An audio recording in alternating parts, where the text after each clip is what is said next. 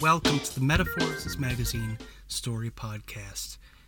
Beautifully made speculative fiction. The magazine is edited by B. Morris Allen. I am your host and narrator, Mike Ward. Today's story we bring to you is Two Villains, a Notebook, and a Lump of Coal by Helen French. Helen French is a writer, book hoarder, TV soaker-upper, digital project executive, and biased parent who grew up in Merseyside and now lives in Hertfordshire, UK. You can find her on Twitter at Helen French.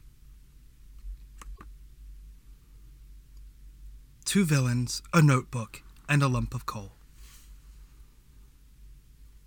Alone in a badly lit corridor in the still of night, Leora wondered if she'd made a terrible mistake. She'd stolen what she'd broken into Namos College to steal, and yet it felt like everything was on the verge of going wrong.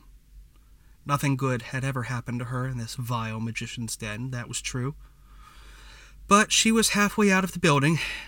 Victory, of a sort, was hers. And yet, there was something wrong with the air. It didn't smell right. She carried on towards the way out. Now and then she'd stopped, sure she'd heard a noise, that someone would discover her trespassing at any moment. Eventually, she came to a set of doors that were not her exit, but instead an entrance to the stairwell, leading both up to the higher floors of the college and down into the basement. Tendrils of smoke crept out from underneath the doors. She pushed one open out of curiosity, only to find another person on the other side of it, slowly coming up the stairs. They both paused.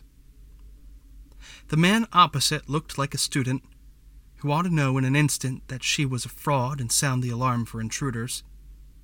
But, she noticed, his robes were much like hers. Mistakes where there should be smoothness, bad stitching where it should be seamless. He didn't belong either. Yet if he too were a fraud, he was playing a different game to her. Behind him, heavy smoke was curling slowly to the ceiling. He grasped blackened rods in his hands. He'd started a fire? If he had discovered one, he certainly wasn't raising a warning. Leora stared at him for another beat of her heart, maybe 5. Then he shrugged at her and carried on going up the staircase. Leora didn't feel inclined to follow. What he was doing wasn't any of her business, as long as she could get out of there safely. Once she was out, Leora stood in the park across from Namos as the fire spread, unable to tear her gaze away. The college was an ugly building that burned even uglier.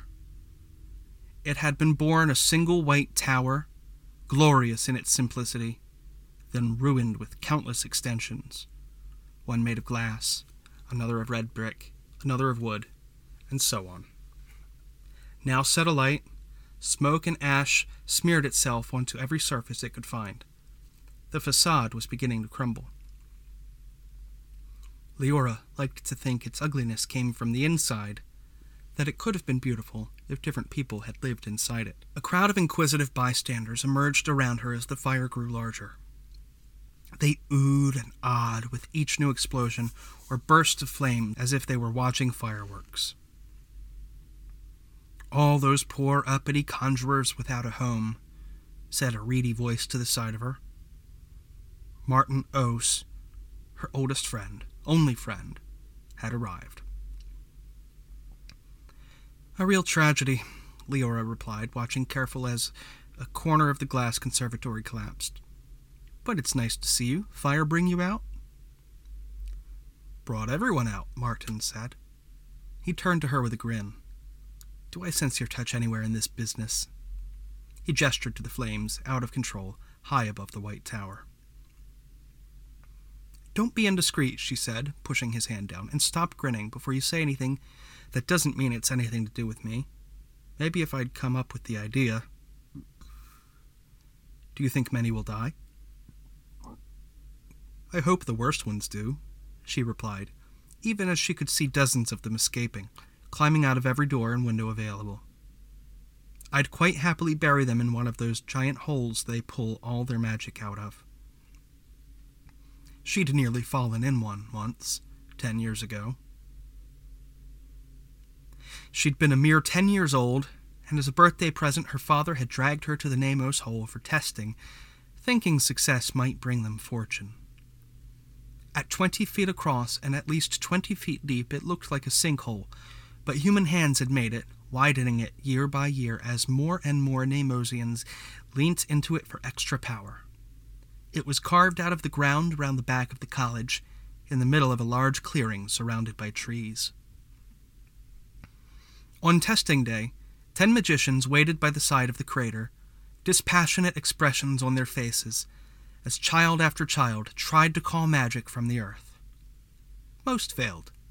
One, Gally Carnus, whom Leora vaguely remembered fighting with when they were little, whooped with joy when she somehow created a temporary waterfall inside the hole.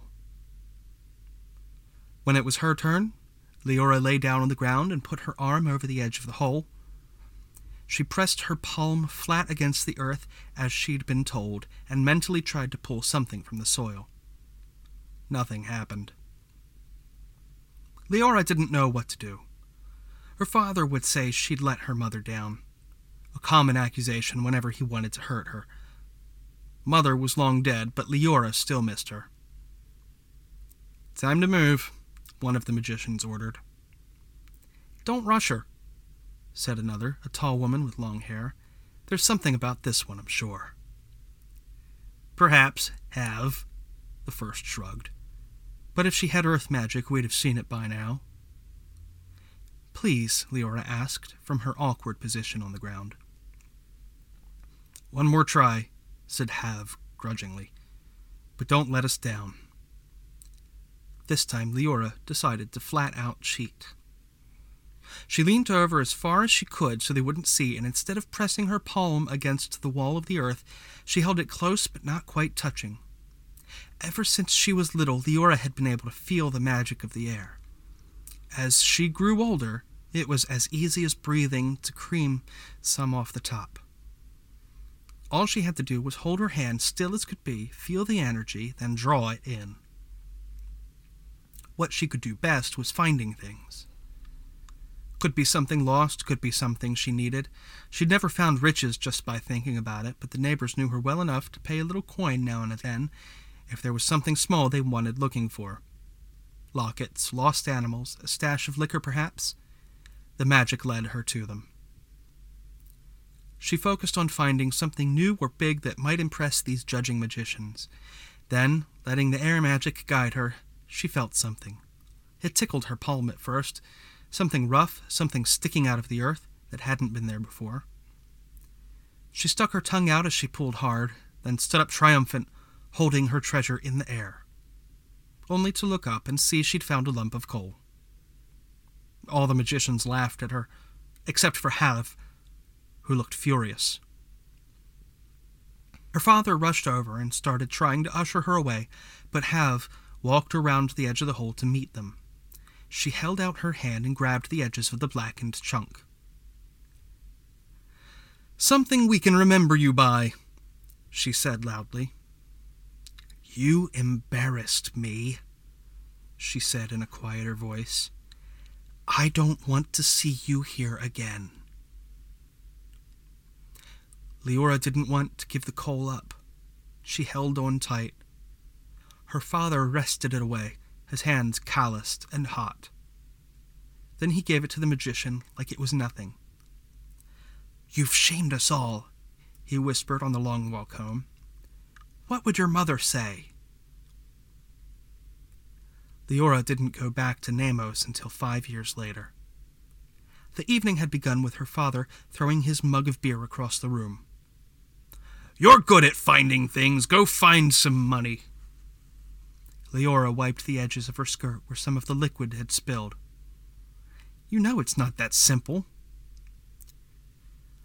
"Rent's due," he said, shrugging. "We won't make it unless you do something." She swore softly. He spent all his coin on beer.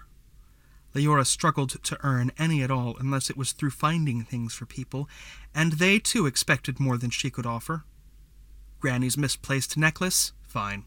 Expensive jewels that they wanted but had never owned? Well, it hadn't happened yet, had it?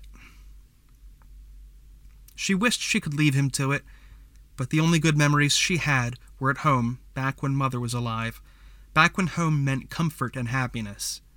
At least he'd stuck around when the worst happened. Other men might have gone years ago. She kicked an empty chair. Her father didn't blink an eye, and stormed out of the house. They lived on a narrow road on the edge of Cretan, where the houses were cramped and small, for families whose parents had employment but not much of it. No one had work for her. She'd asked all of them the day before, and she couldn't steal from them, not if she wanted to keep on living around here. She walked for an age, ending up at the biggest building in the city, Namos College. She knocked until somebody pulled open the little hole in the door. "No more deliveries today," a voice said. "Not a delivery, though I could do that if you wanted. I'm looking for employment." The door opened. It was Hav behind it, the magician who'd tested her all those years ago. "Let's talk in my office," she said. "The truth is, we don't really have work for outsiders," she said from behind a dark wooden desk in a spacious room lined with bookshelves. Leora tried not to marvel at the fineness of it all. "The people here study exceedingly hard to protect this country. We are not here to offer work to the neighbors. One are already working for you." Leora stopped listening once it became clear Hav had invited her in for a lecture and nothing more. On the shelves behind her, amongst all the books on history and earth power, sat a solid black lump with a rough, choppy surface. It didn't matter what you discovered if you couldn't take it. Leora's fingers itched. "I think I found that coal," she said, pointing at it, trying to sound as if it meant nothing at all to her, and really shouldn't have done. "I was a child," she said, "here for the testing a long time ago." The magician laughed, leaning back in her chair. "I remember you. Think many children give us coal instead of magic? They keep it as a symbol of what people will cling to." "I found it," Leora heard herself saying, almost like the words had thrown themselves out of her mouth. "It's mine, and I'd like it back." Hav stood up. "I'm afraid it's time for you to leave." She rounded the desk and grabbed Leora's arm to pull her to the door. "Galli!" she called into the corridor. As she was being dragged, Leora, now fueled by fury, stole the only thing in grabbing distance, a small notebook on the side of the desk, and shoved it up her top. She could figure out later whether it was worth anything. Galli led her back out. "Funny world, isn't it?" she said, smiling lightly. "Born 2 streets apart, and I get to live in Namos, while you aren't even allowed to beg here." Leora snarled at her. "Funny? You breeze around, funded by the kingdom, while your old friends struggle for the next meal. You think I care about you and me when there's a whole world of difference between us?" Galli pushed the door open. "There's a world of difference because we're employed to save you people. We have to be better than you. I'm not sorry about that." "Are you sorry for being a dick?" Leora asked, then grinned as Galli raised her fists. Leora had been in significantly more fights than Galli, so the tussle was one-sided to begin with. After a few quick jabs, she knocked Galli into the door, where she hit her mouth hard on the doorknob and fell to the ground. Galli looked up from where she lay, blood dripping from her mouth, and smiled. Leora realized her mistake too late. Lying fully on the earth, Galli wouldn't need to dig a hole to draw power from it. Galli pushed herself up to kneeling, muttering magic as she went. Her hands clawed down and soil spat up. Leora went to run at her, but something invisible punched her hard in the side. Before she could react, another thud landed hard on her shoulder, knocking her to her knees. Then some kid jumped between them, thin, smaller than her, unsteady on his feet. "Leave her alone!" he yelled. As if Galli were going to pay attention to a brat like him, Leora sighed.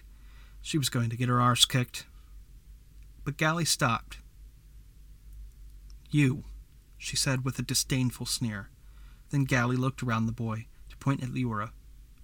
"Don't come back." She disappeared with a slam of the college doors. The boy wandered over to Leora and held a hand out, though he didn't look strong enough to pull her up. Leora leaned on him anyway. "Thanks," she said, not used to feeling grateful. "I'm Martin," he replied. "Anyone they hate, I like." And with those few words, Leora liked him back. "Want to see a notebook I found?" Leora laughed herself as the flames burned on. "What's going on in that head of yours?" Martin asked. "Memories, that's all. Thinking about when you had to rescue me from a fight right over there. The day we met. I'd never seen anything so ridiculous." "I had no choice," Martin replied in a mocking tone. "I pitied the poor girl being beaten by the magician and had to intervene. Good thing she was so afraid of me." "Afraid? It was your name she didn't like, nothing else." "The joys of being an Os." Leora felt for him. Very few magicians kept their children.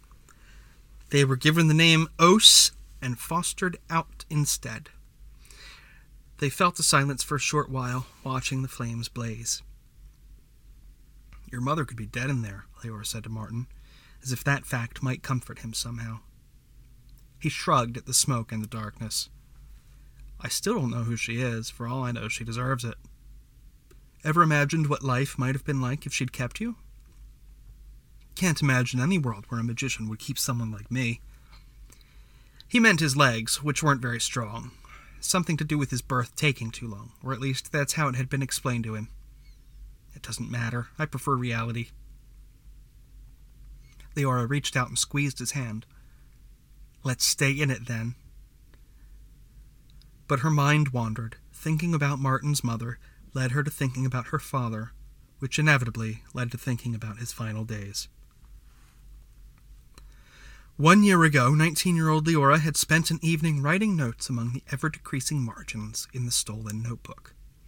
She'd finished marking the new prices they'd have to pass down to the retailers and went to blow the candle out when she heard a thud behind her.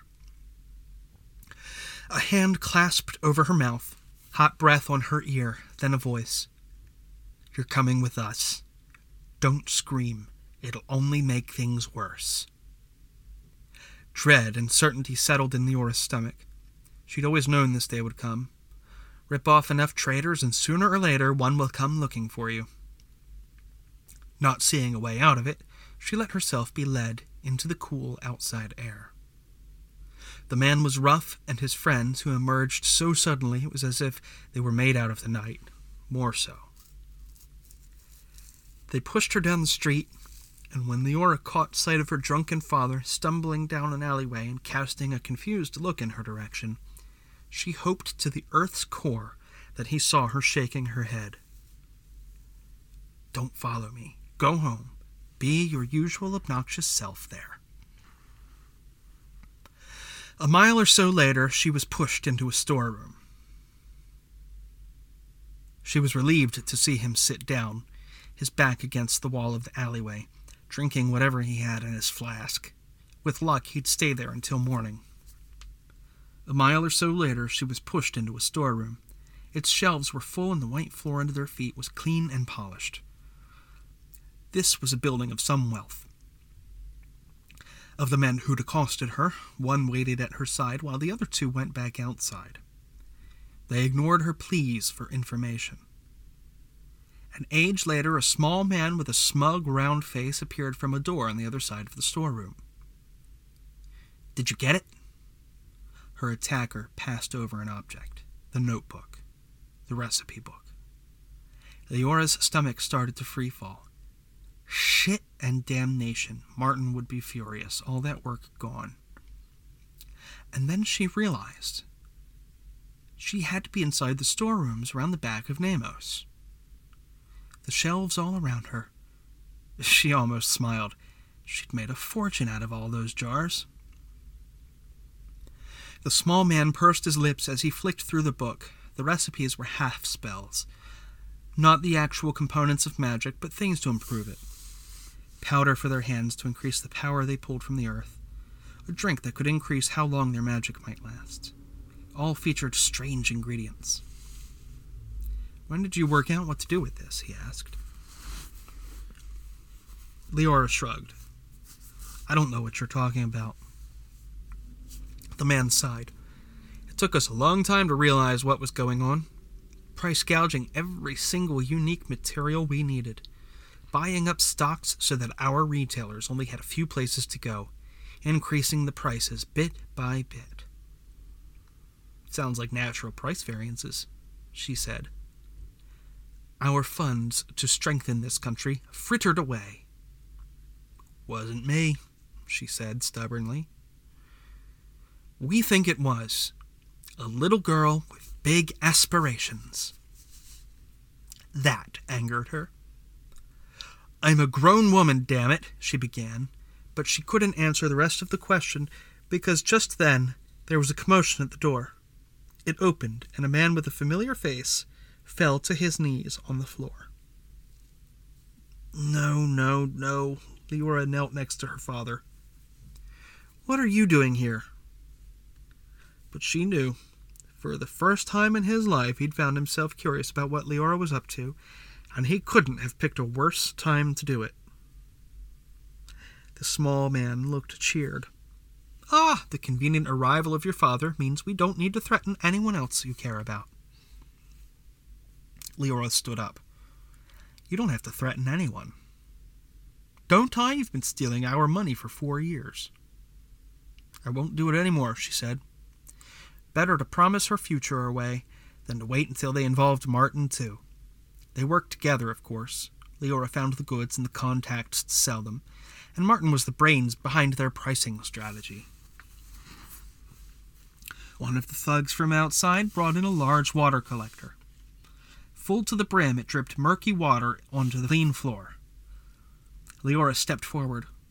"What if I tell you whatever it is you want to know?" "This is a punishment, not a torture for information." Then it began, dunking her father in until he couldn't breathe, until he vomited when they did bring him out for a brief respite, only to submerge him again. Leora wept. "Can't you use magic instead?" she begged, trying to think of anything at all that wouldn't be so cruel. She tried to use her own magic to find a weapon on the shelves behind her, but she couldn't keep her head cool enough to focus. No, it would be a waste of our powers. The punishment continued until her father was half unconscious and Leora's throat raw from crying. "Next time we'll burn you alive," the small man said. He threw her out the door and her father with her. They stumbled home in the darkness. But the next morning her father did not wake up and go out in search of wine or beer. He did not sit at the kitchen table complaining or telling her to make money. Leora looked for him when the quiet became too much, and found him in bed in the same position she'd left him in, his face gray and his body cold. Her poor, awful father, gone forever. The magician's almost certainly to blame, but nothing she could do about it. Nothing she could even think of to do to them. She hated them all. That hatred had never ebbed, not even 12 long months later. It had propelled her into the college that night, looking to take what was hers. That someone had sought to burn the place down at the same time was a bonus. Most of the crowd had faded away as the night wore on, as the magician's attempts failed, as the building continued to burn, but there were still enough bystanders for Leora and Martin to stand among them unnoticed. "You honestly had nothing to do with this?" Martin asked, trying his luck one more time. Leora shook her head. "No, honestly. I was in there all right, but I didn't start it. I had other plans. Sometimes there's more than one villain at work at any time." You wanted the notebook back, he stated. No, it's not important anymore. Maybe if I'd got there earlier, I'd have done a finding, but there wasn't time. As long as it burns with the rest of the place, I'll be happy. Leora opened up a large pocket on the side of her coat and showed Martin what was inside. Coal? He asked. Your coal? Yesterday was the anniversary of Father dying, and I didn't think I cared till it came. Once I stopped crying, I decided I'd wanted a small piece of revenge. This is what I went in for. Have had this on a shelf in her room all these years. Scum, Martin said, then spat at the ground. Indeed. Sometimes I think we'd be better off away from this place, burnt down or not. It's no good for either of us living here. Leora exhaled loudly.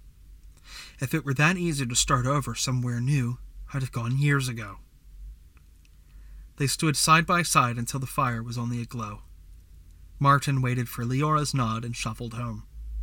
Leora left in the opposite direction, striding away full of thought and satisfaction.